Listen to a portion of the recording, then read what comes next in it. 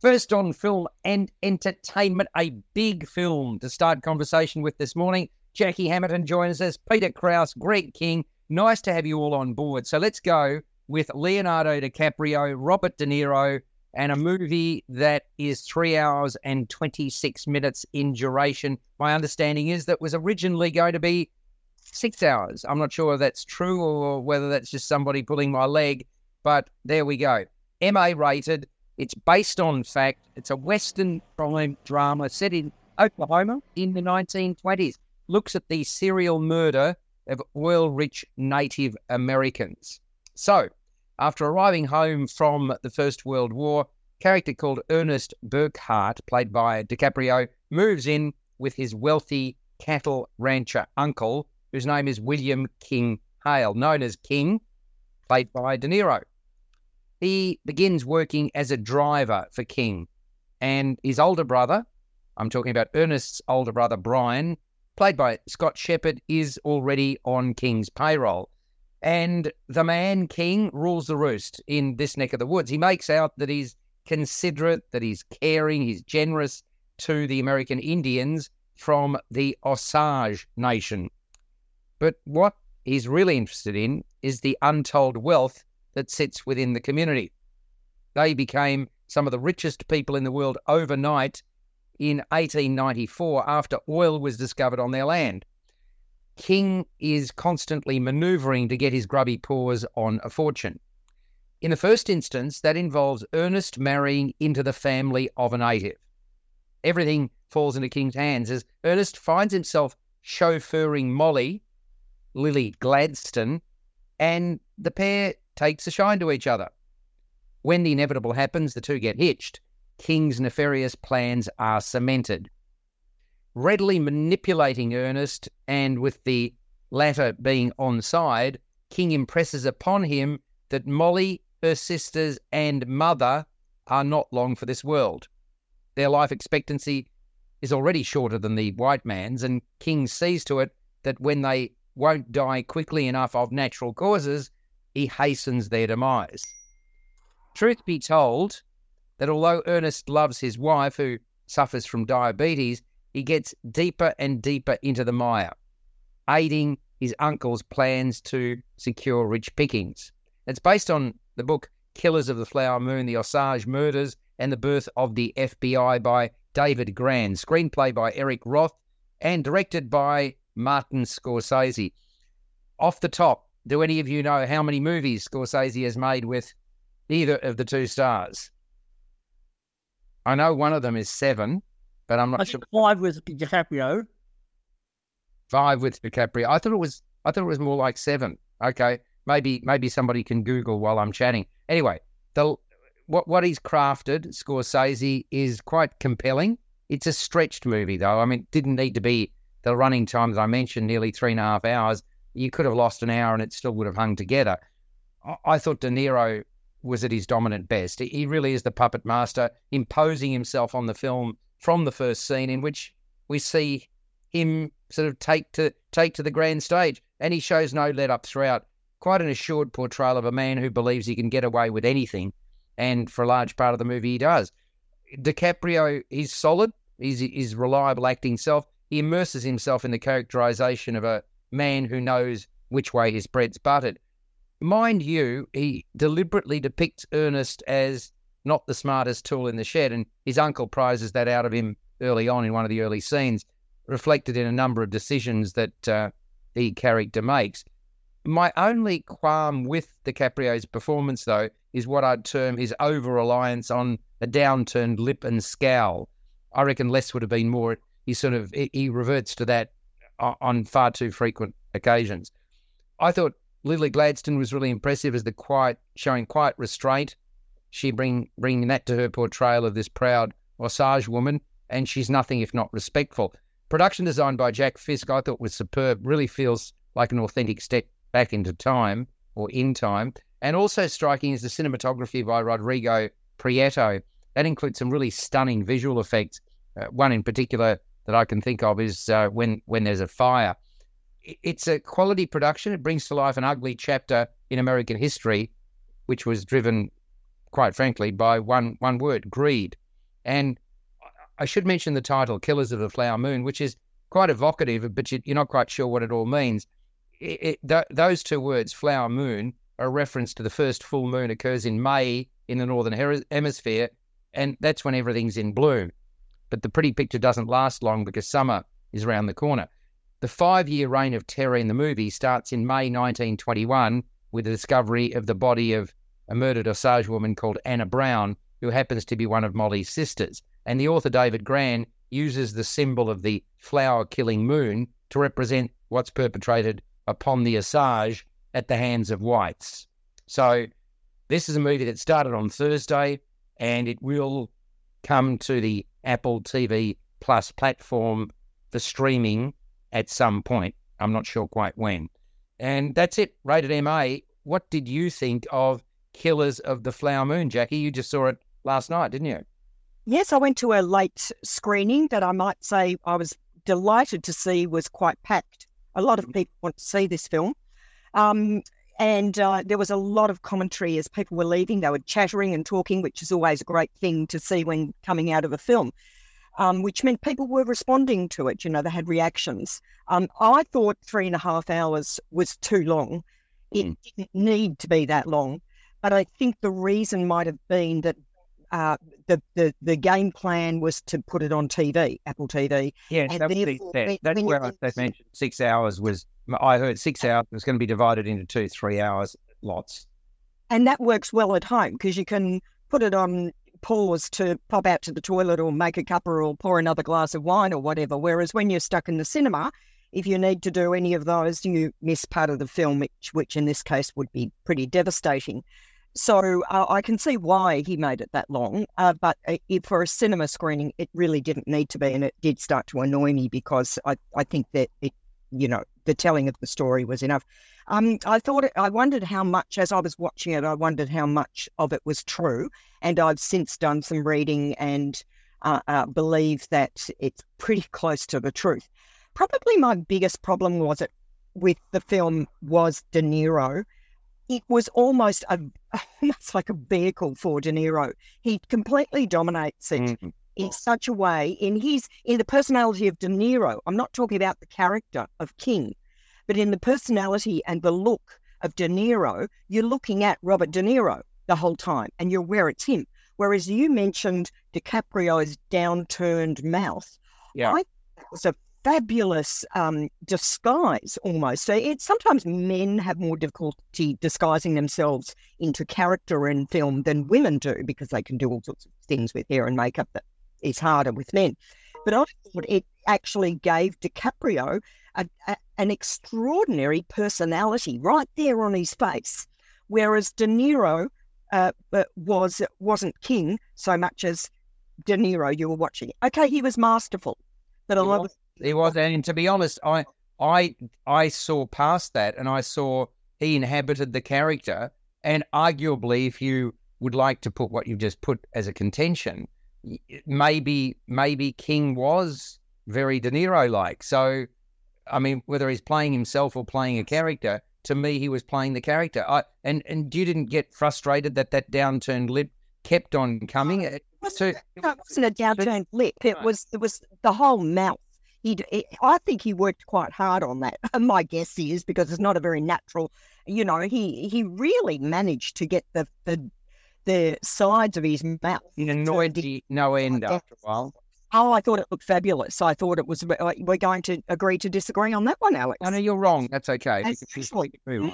Yeah, that's all right. I expected that. When I said go along and see this movie, I knew we were going to see it. It'll be very interesting to see what the other recalcitrant in this group, Peter, thinks of it and the affectations we've spoken about in a few moments. Okay, so did you like it or did you not like it overall? So, yes, I did. I mean, great story. I didn't know anything about the actual story and the truth of this. So, it's fascinating. It was the movie. The movie was, to me, too many characters, a bit too cluttered. I lost my way a couple of times. I lost hearing a few critical points of discussion. I think that some of it wasn't quite. Maybe it's worth seeing again from that point of view as it comes together. But it's a very, very good movie, of course. But I wouldn't say loved it. Very solid. You haven't mentioned Lily Gladstone, who I thought was terrific as the wife. What did you think of her? What an extraordinary character she portrayed with this beautiful, calm. She has the most beautiful tonal sound in her voice. Yeah. And a calmness in her demeanour. She was very. She held it together beautifully. Yeah, agreed. So the other now, Mr. Difficult, Peter. Good morning to you. Good morning. Yeah. Let's start with the characterizations and your thoughts, and then I'll get Greg's as well. Excellent characterizations. This is a story I didn't know anything about, and this film was very instructive. In fact, I felt it was too short at 3.5 hours. Oh, you're kidding. I am not kidding. I would have liked more fleshing out even of the story and the characters, especially the way the film concludes, which I won't spoil for people. But this is such an incredible story and so emblematic of the way the white man has ruined indigenous populations. And this is just another example of that. And the treatment of the Osage people, which was a bit more subtle than, although some were killed off, but bit more subtle in terms of ingratiating themselves into the wealthy community and then bumping them off. It's just an incredible situation and shows so much of the way white man has treated indigenous populations badly. Look at the Australian situation, look at other countries and Canada and so on. Lily Gladstone is absolutely superb in a subtly developed, beautiful role. And I also like to see Jesse Plemons, John Lithgow and Brendan Fraser, who crop up later in the film. I'm so pleased for Brendan Fraser because obviously he made a huge comeback as a star of that movie. What was the name of the movie that he was the Whale? The Whale, yeah. He was just fabulous in that. And I was only a small role, but still nice. Exactly. And the film also has a surprise appearance at the end, but I won't spoil that for people. Look, this film deals with so many issues and beautifully woven together by screenwriter Eric Roth together with Scorsese. It also looks at things like the race riots that happened in Tulsa, the Ku Klux Klan, and the infiltration that they had on non-white communities, the Freemasons, the FBI, and their involvement in trying to come to grips with what was going on in this community. And sad to see Robbie Robertson, who died only recently. His music and music score is used very effectively in this film. An absolutely superb standout of a film, Killers of the Flower Moon. Highly recommended. Okay, well, and you haven't commented on the downturned lip or the fact that Robert De Niro is playing Robert De Niro, according to Jackie. What are your thoughts on those? I read that all as character and characterization. I don't fixate on particular little things like that. Okay. What about you, Greg? I haven't seen this one yet. I need to set aside 3.5 hours of my life, haven't I? You do, absolutely. Well, okay, so let's get scores. We'll start with, I think, Peter, you'll be the high watermark here. Jackie, I suspect you'll be sort of low watermark and I'll be in the middle. So let's go with you. It's MA rated. As we said, runs for 3 hours and 26 minutes. Killers, Flower Moon. Jackie? Yep. 7.5 out of 10. I'm giving it an 8.5 out of 10. Peter? And just as an aside, your comment always about film running time, when you see lots of theatre, especially lots of theatre musicals that run for 3.5 hours, you never comment on running time there. So I'm really surprised that you would fixate on that in cinema. That's actually not true, because I do see a lot of musical theatre, and there is not a lengthy running time for most musical theatre compared to the movies of this length. The longest that I've seen was recently, well, in recent times, I should say, is Chess, which ran for 3 hours, including interval, which I wasn't terribly troubled by because I thought it was such a wonderful performance. I didn't realize it was that long. And somebody said to me, it depends on the version of chess that you see. There's been various iterations. But most musical theatre, that I can, and I've seen a lot of it this year, runs for 2.5 hours, including interval, right? So in other words, it's 2 hours, 10 minutes, or 2 hours, 20 minutes, which means it's 2 hours. So many movies run for 2 hours. So I reject your recalcitrant remarks. There you go. It's having an interval that makes the difference, Peter. I mean, 3.5 hours is a long time to sit unmoving when you don't know if there's a point at which you could duck out. Okay. Yes. Well, yes. Bladders are very important. All right. Well, well, this conversation is really stooping. Yes. Thank you. Keep going. All right. So in terms of my score, Killers of the Flower Moon, at this stage, my film of the year, 10 out of 10. Yeah. I mean, I expected that. It's interesting. I suppose I was expecting this to be special, and I was thinking, all right, well, as you know, my film of the year was established a few weeks ago, or a couple of months ago now, with Oppenheimer, which was the first movie I'd given 10 out of 10 to in probably a decade. I didn't think this was as good as Oppenheimer.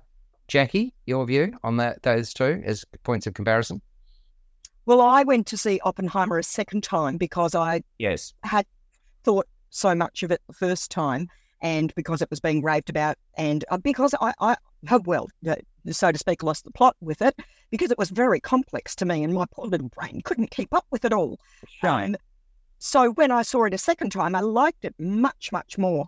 Maybe I should see this a second time. But it wasn't as complex as Oppenheimer, and it wasn't sort of so far out of my comfort zone. But yeah. So no, but the question I had was, which do you think, if it was an Oscar, if these were two of the films bidding for an Oscar for best film? Because I gave it a higher score. But I asked Peter, if you gave it 10 out of 10, did you not have any criticism of it at all? Was there any one thing that you didn't like about it? Not at all. In fact, that's why I mentioned that I was hoping it would be even longer, because there was just so much of interest in the storyline. No, it's good. You're the one. It's good. There might be there might be a director's cut where, or it might be done they might add in film as a 6 hour and you could see it on TV, Peter. Yeah, I must admit I thought of that too, Jackie. But I mean, Peter, as it stands now, is the only one on the planet of the 8 billion people who actually wants the film to be extended to something like what's the longest movie ever made? I think there was one in Sweden that ran for several weeks. So maybe I should get you to review that on our program, Peter. There's also the Andy Warhol film that runs for 24 hours. Yes, there's a challenge for you. What's that opera in 3 parts that goes on forever as well? There's one that, hang on, I'm now going to Google longest film ever made. Just because it's 24 hours doesn't mean you want to watch it. And I could set my phone video to record, and I could have a 24-hour film. So, No. I'm sorry, Peter. You're not even close. Here we go. All right. So, in your wildest dreams, you would never come up with this running time, okay? It's a Swedish documentary made 11 years ago. It runs for, I'll give you its name. It's called Logistics, and it's indeed about logistics, obviously. Runs for 857 hours. That's a running time of 35 days and 17 hours. There you go, Peter. There's your challenge. Only his long-suffering mum and dad ever saw it. Yes, I'm not sure. Hang on, there's something. I'm just now Googling. There's something on Collider. The headline, the longest movie of all time will take you 35 days to watch. How many bathroom breaks are you going to need? Right, there you go. I don't have one. So I think big. Well, okay. So in terms of lengthy movies, I mean, Gone with the Wind was very long, wasn't it? That was nearly 4 hours, wasn't it? Yes, exactly. There you go. And Lawrence of Arabia. Is it true that the original Napoleon ran for 5.5 hours? So, The Abel Gance. Yes, I think it did. gee whiz, Jackie, you and I'd be struggling there, wouldn't we? Yeah. So obviously, look, what are we even talking about? A short movie like this Robert De Niro one? We shouldn't be talking about it at length at all. So you've won your argument, Peter. What's 3 hours and 26 minutes amongst friends? Right, Greg. Just out of interest, where did you put Oppenheimer in the pantheon of movies you've seen this year? Was it the very top or not yet? I gave it a 7. I haven't made up my mind yet because there's still a couple of months ago. Well, seven's never going to get your tops. That's not even going to make your top 10, Greg, for Oppenheimer. Yeah, okay. All right, well, we can move on JR 88 FM. You are listening to Jackie, to Peter, to Gregory, and to myself, Alex, first on film and entertainment. Now, I wanted to see this because Jackie said, you've got to go and see it. You've got to see it. The Crime Is Mine, which is, I mean, I like French movies. Jackie, you generally have said to me, I don't like French movies. Is that correct? Oh, no, generally French romantic comedies don't tickle my funny bone, no. No, well, okay. The Crime Is Mine is an M-rated film. It's 102 minutes, and it's a French comedic crime caper. It's a scrumptious delight. I actually have to applaud you for commending this to me, Jackie, because usually You'll listen to me, Alex, so I'm very impressed usually, it's like, what's the expression about drawing pins or whatever it is? There is an expression, and that comes to mind whenever you're recommending something. I'm thinking, oh no, really? Do I absolutely have to see this? So thankfully I did listen. I found it quite intoxicating from the get-go, and it really didn't let up. And the two takeaways I took from it: crime pays, and equal rights for women are not to be sneezed at. Is that what I should have taken out of it, Jackie? It's an excellent summation. Right. So we're in Paris in 1935. What a great city Paris is. Anyway, Madeleine Verdier, played by Nadia Terakevich, is this struggling, attractive young actress, can't land a role. And she lives with an unemployed lawyer called Pauline Morleon, played by Rebecca Marder. The pair, who I might say straight away even share a bed, are about to be booted out of their apartment because they are months behind on the rent.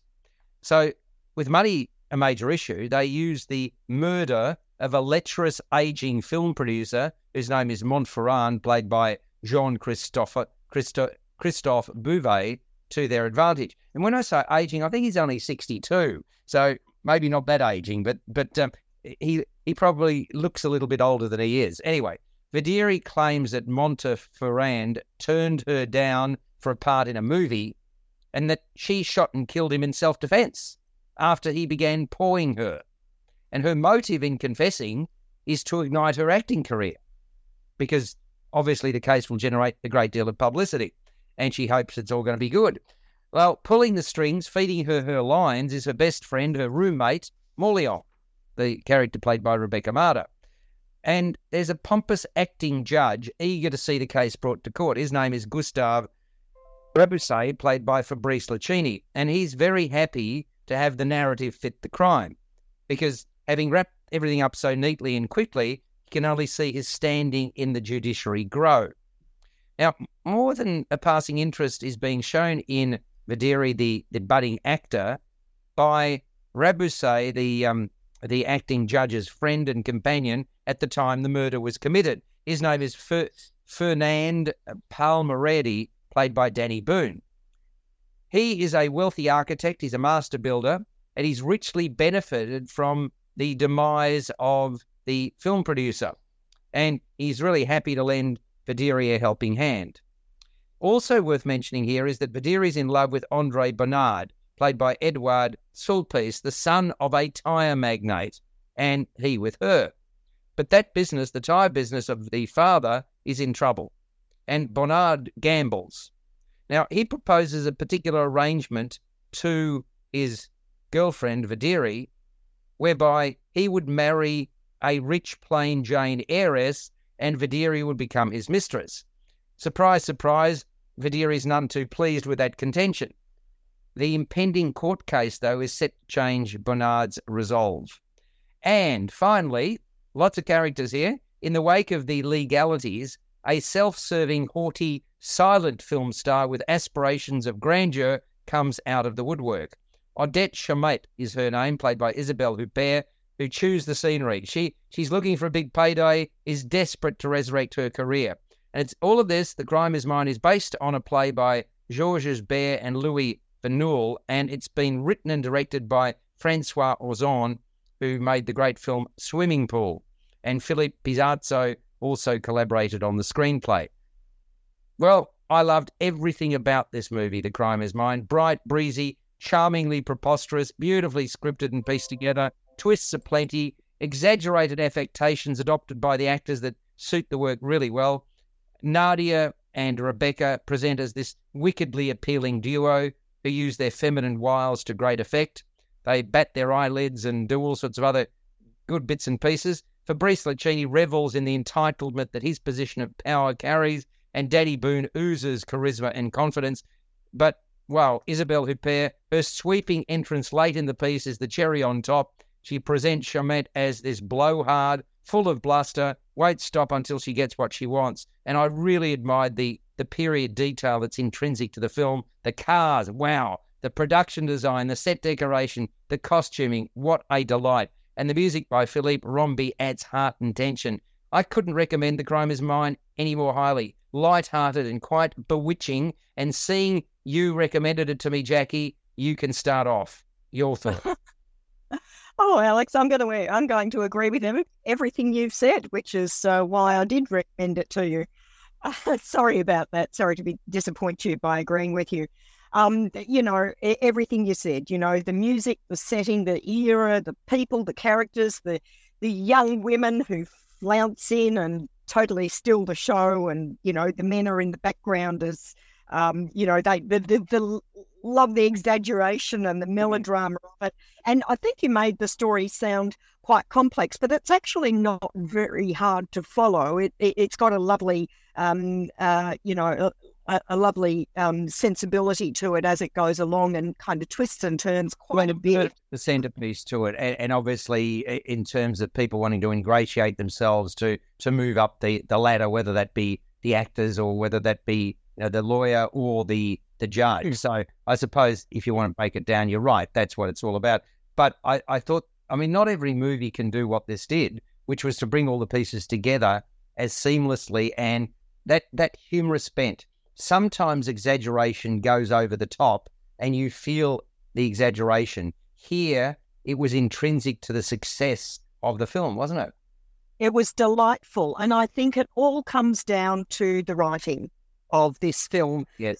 The dialogue was totally on point. It all made sense, and it was just wonderful to listen to. Greg, did you see The Crime Is Mine? I haven't seen this one. It's on my to-do list for this weekend. Good stuff. Do see it, Greg. Do see it. I will. And Peter? Yes, I've seen it. I really enjoy Francois Ozon's films, and I'm glad you mentioned Swimming Pool. He also did Franz, which was a really incredible story, and 8 Women as good examples. It's also interesting you mentioned that the film is set in Paris in 1935, which it is, except it was mostly shot in Belgium, which I thought was quite amusing.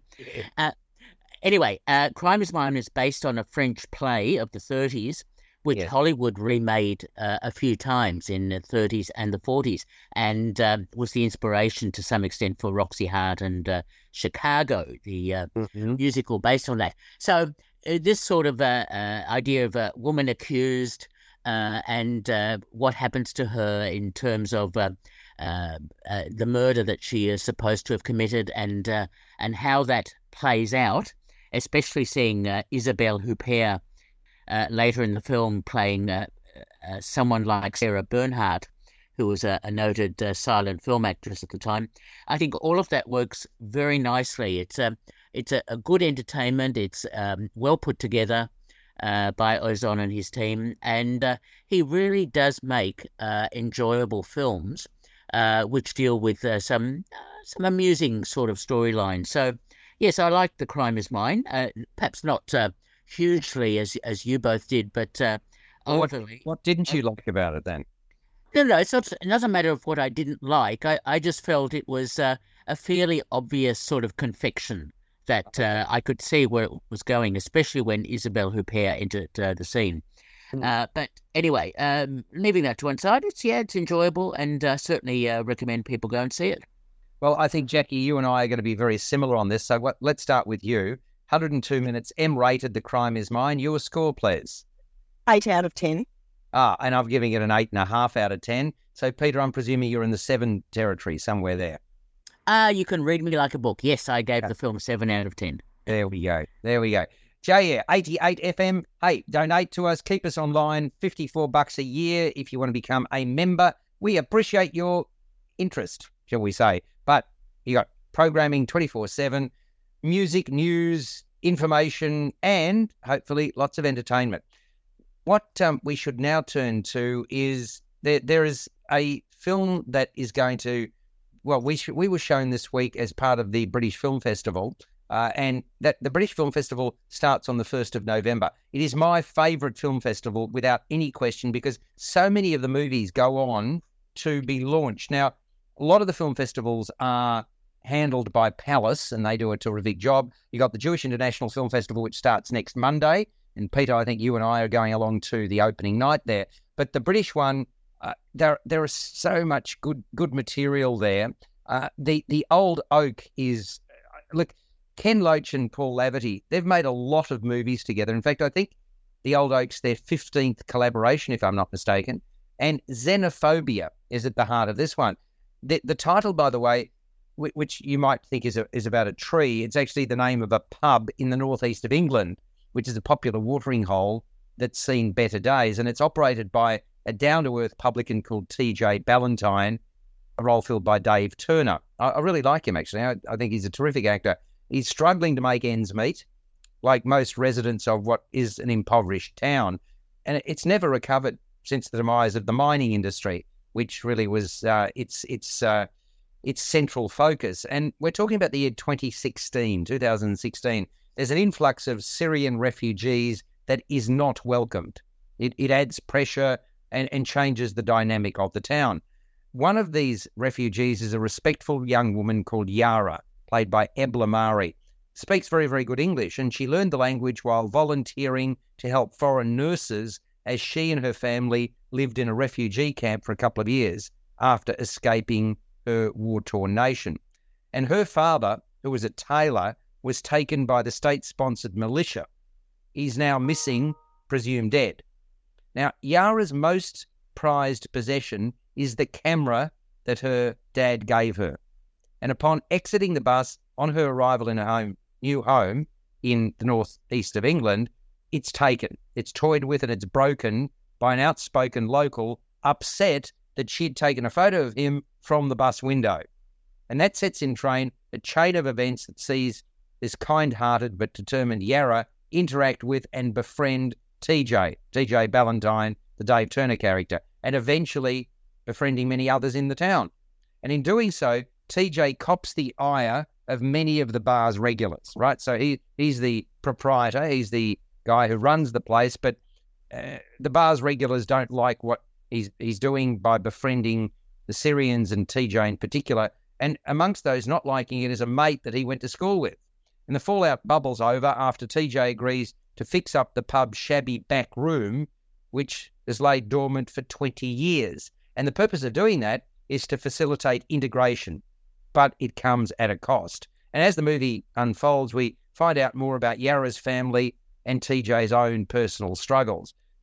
Look, you think about Ken Loach, gritty working class films. That's what he makes. And so it is with The Old Oak. It's a movie that tugs at the heartstrings. It presents both hardship and hope. I thought the key characters were very, very well established. And Dave Turner's a natural now who had to, he's basically had to turn his life around, but nearly did not make it. Although, admittedly, I did struggle to reconcile that narrative.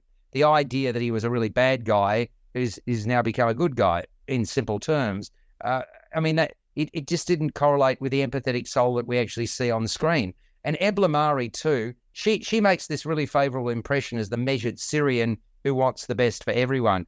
Hers is a rather low-key portrayal of a woman who's experienced a great deal of pain and heartbreak. I should also mention Claire Rogerson. She impresses as the enthusiastic Laura who works with Yarra and TJ to propagate the Syrians' integration into the community. Look, I appreciated and I was moved by the Old Oak, but I could feel myself being manipulated. And I think, what were the words you used with that film that we've just spoken about, Peter? That feeling of you're being turned one way or the other.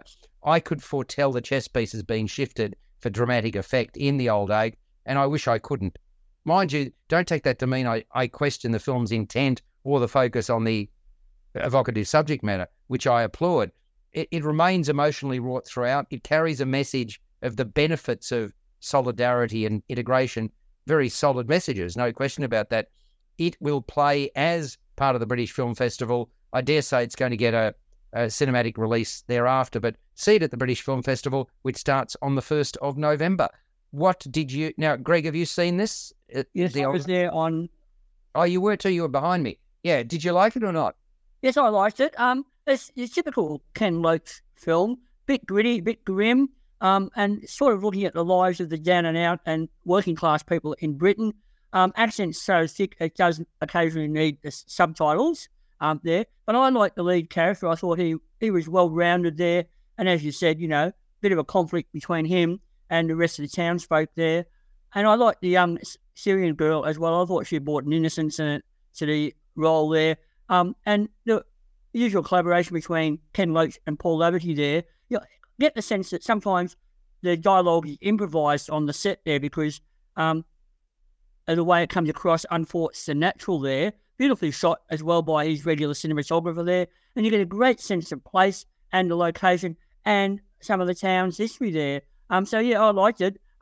It's not as downbeat as some of Ken Loach's films, though. It does have a bit of a humanity to it. It does, doesn't it? Yeah, I noticed that too, Greg. I thought that was interesting because often it's very, very dour, but then there were up moments and, the idea of hope there, which he doesn't always introduce. Yeah, quite right. What about you, Peter? Did you like The Old Oak? Very much so. I'm a great fan of Ken Loach's films. I mean, going all the way back to Kes, which was such an important that's film. Right. Wow. Yeah. I remember reading Kes at school. Yeah, so do I, Greg. That's what my reaction when Peter said that is, gee, how long ago was that? Wow. 1852.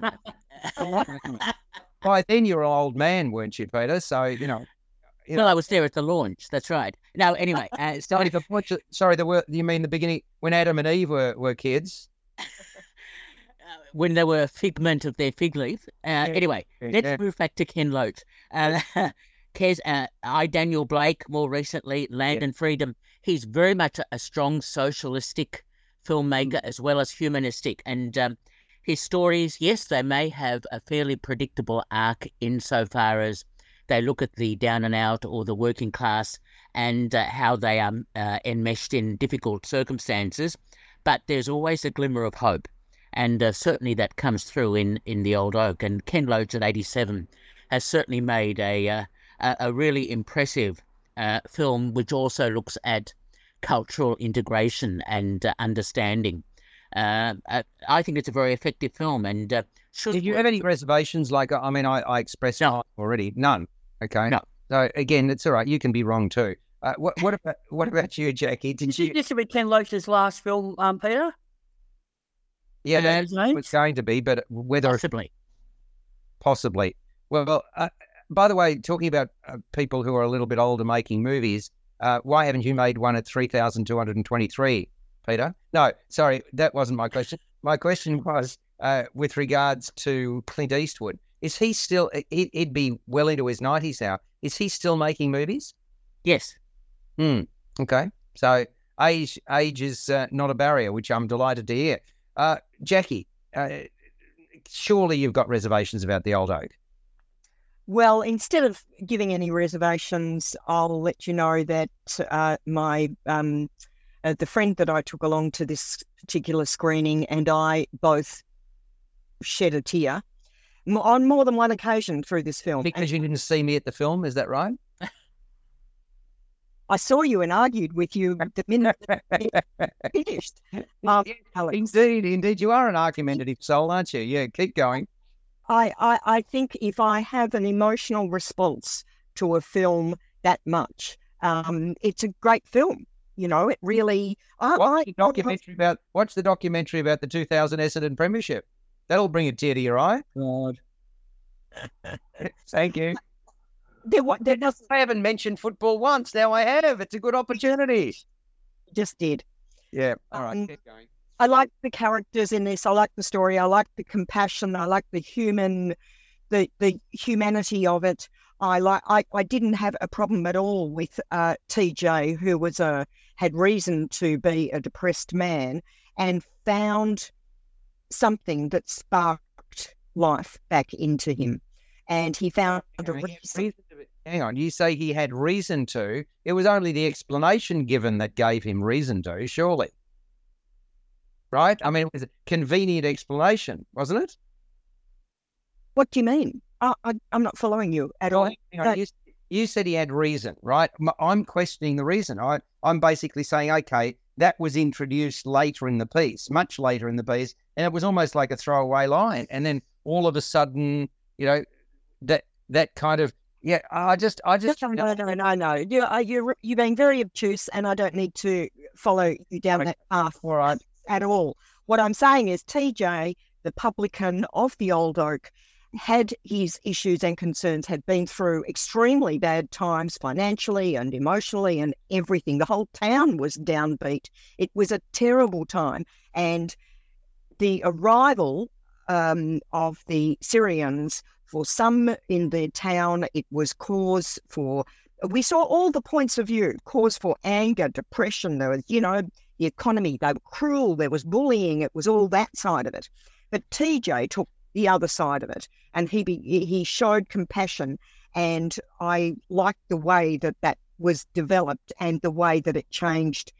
It allowed him to be a better man. And of course, there was a lot more to the film as well, but that's the very human side of the main characters there. And of course, Yara, the girl, was very even-tempered and calm and beautifully characterised by the actress, and there was not a lot for me to not like about this film. Wow. And I had a good cry as well. Well, I can give you a good cry anytime you want. Just sort of, give me a call and I'll give you reason to cry. Is that what I should be saying? The emotional resonance of football does it to me every time. Okay, having said that, we have talked about the British Film Festival. What's the opening night film? I've gone blank for a moment. Peter, can you help out?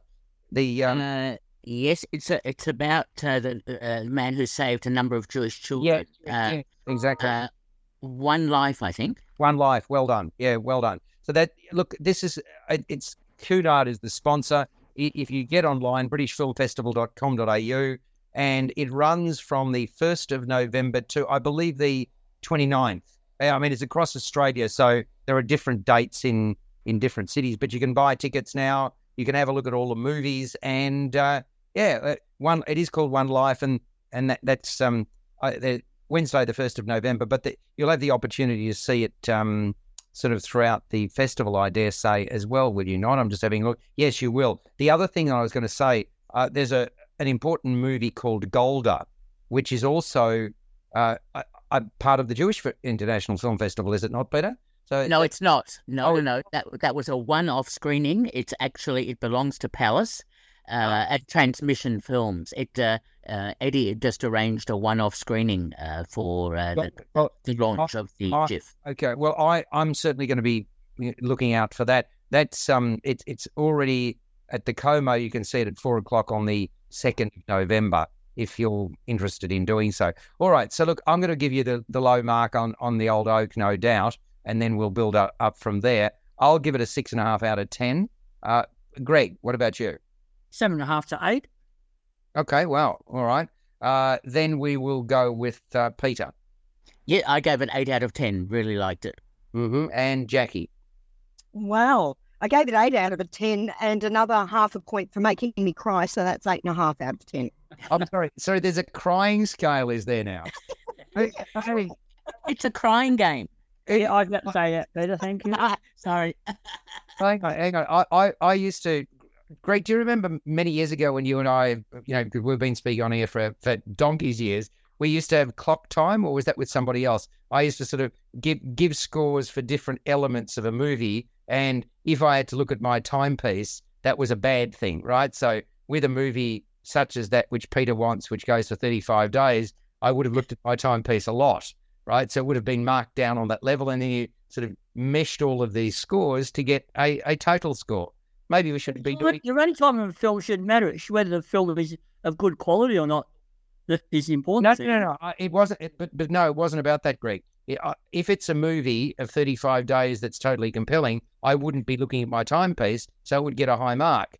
But if I did need to glance at my watch or my whatever it may be that tells me the time, that's it's a mark against the film, and the more you do it. So it wasn't about the running time. It was merely about whether it sustained the running time.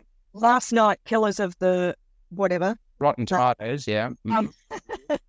I was exactly on the same page with you on that, and the first time I looked at the time was an hour 45 in.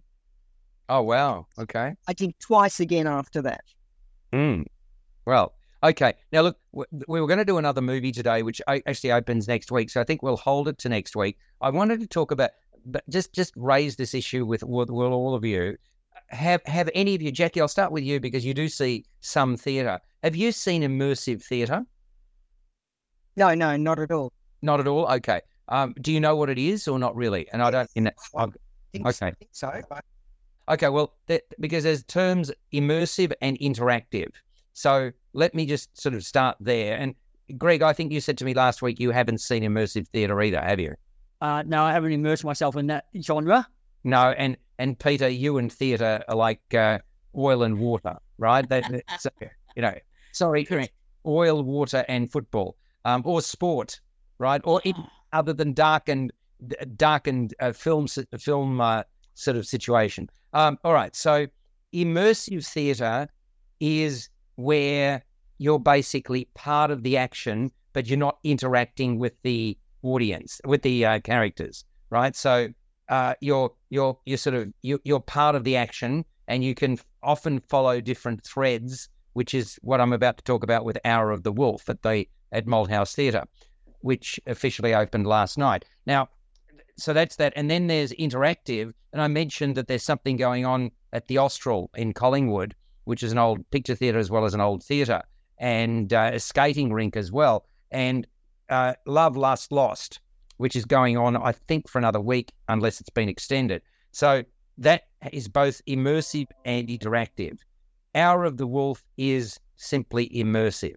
And what an uplifting experience it really was. 65 minutes of intriguing immersive theatre, 12 characters interacting across a dozen rooms, which are arranged as a labyrinth within one of the theatres at Malthouse called the Merrilyn, and the Merrilyn Theatre, and also the Dock.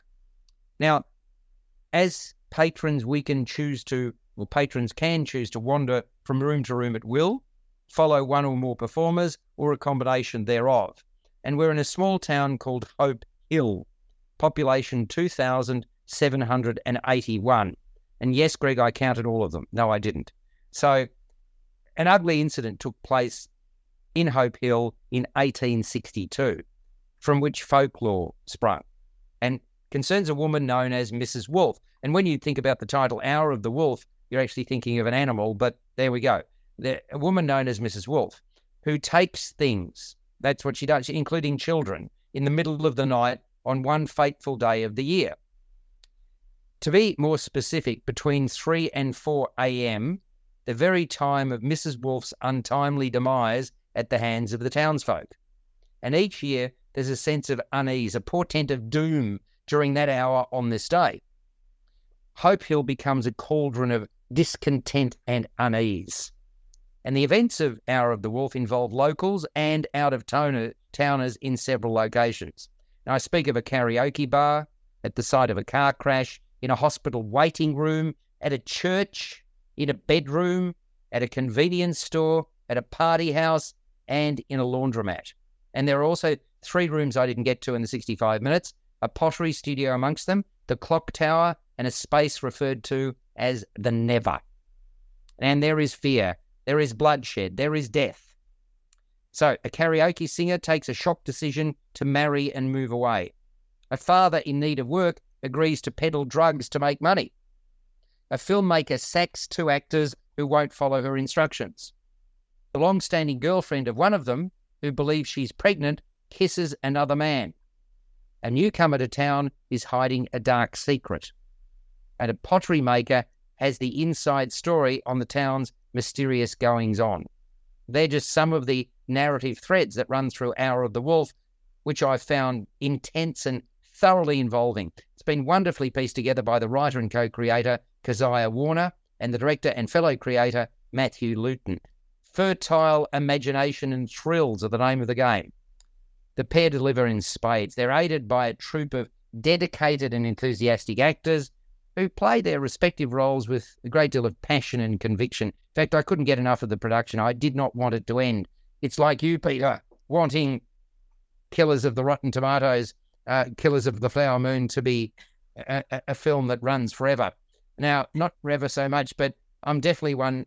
I'm up for a repeat visit to Hour of the Wolf because you can't see and learn about everything in one pass. And the settings feel real, that they've got an authenticity about them. The set designer, Anna Cordingley, who I've praised before, she's really good at her job, has done a mighty fine job here arranging all the necessary props. And there's lots of them. The costuming, the lighting, the sound, the voiceover that punctuate the work lend weight to the theatrics. And the clock moves from 3 to 4 a.m. 3 times during each show, and then you start over at 3 a.m. in a different setting. I really like that. Bravo to those involved. It ticks, right? Ticks clock, thank you. Pun fully intended. All the right boxes.